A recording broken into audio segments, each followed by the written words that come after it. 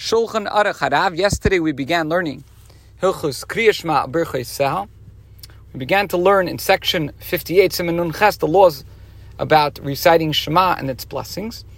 And we learned about the obligation, what constitutes the obligation, which part of Shema, and the different opinions. And we learned about the timing for Shema. We explained that the earliest time to recite Shema is Amud HaShachar, is at dawn, because some people wake up that early. Now, although you can say Shema from Alois HaShachar, from Amud HaShachar and on, from dawn and on, the sages ordained a safety margin whereby, as the initially preferred option, the Shema should not be recited until the time which most people rise from their beds. As we mentioned, there are some people that get up at dawn, but the rabbi said you should wait until the time that the majority of people wake up. When is that time?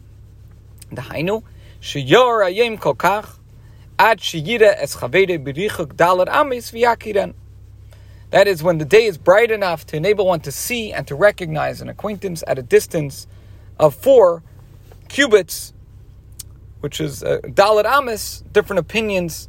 The opinion held by Chabad, based on Chaim Noah, is that it's 18.9 inches per cubit.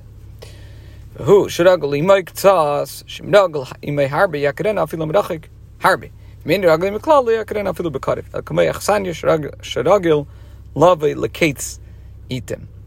So we're talking about an acquaintance with whom one is slightly familiar.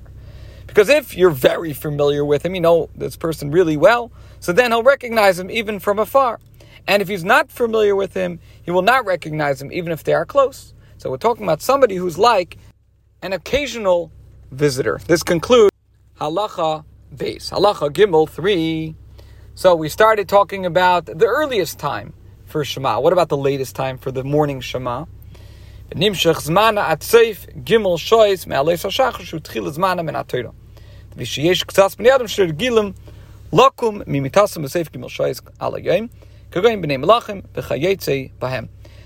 the recitation of the Shema extends until 3 hours after the beginning of its statutory time, according to scriptural law, which is dawn.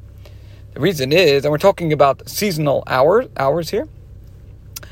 Now, the reason why it extends to this time is that there are a few people, such as princes, who habitually rise from their beds at the end of the 3rd hour of the day. So that's still called uvkumecha, because there are, which means to get up, since there are people that wake up that late. And as we mentioned, these hours are what's called seasonal hours of the day. So that means that you take a day, whether it's a long day or a shorter day, and you divide it into 12 hours. So it comes out, so 1/4 of the daylight hours is always the time for the recitation of the Shema, whether the day is long or the day is short. One should therefore be careful in the winter to recite the Shema early, for the days are short, and 1/4 of the day is thus a brief period. And these hours can be easily found as per one's location online, and many, many different apps for this and websites where one can determine exactly the earliest and the latest times for Shema in wherever you are. Halacha Daled for mitzvah min amuvchar l'shlei l'kres miyad she'aryem k'shirish and espar ela kivasikin. So we talked about what's the earliest possible time. We talked about the latest possible time. We talked about when l'chatchila a person should start saying Shema, mishayakir. But now we're going to talk about what's the best possible time to say Shema. The superior manner of observing the mitzvah is not to recite the Shema as soon as the above defined degree of daylight appears, but to follow in the steps of the Vesikin, the pious men who cherished mitzvahs. And they would time the recitation of the Shema for slightly before Netzach Chama, right before sunrise, so that they would be able to conclude the recitation on the blessings of the Shema, meaning to the end of the blessing Gal Yisrael at the moment of sunrise, because that is the optimal time for the recitation of Shema Esrei, as will be explained in section 89 in Siman Peites. This concludes today's shir.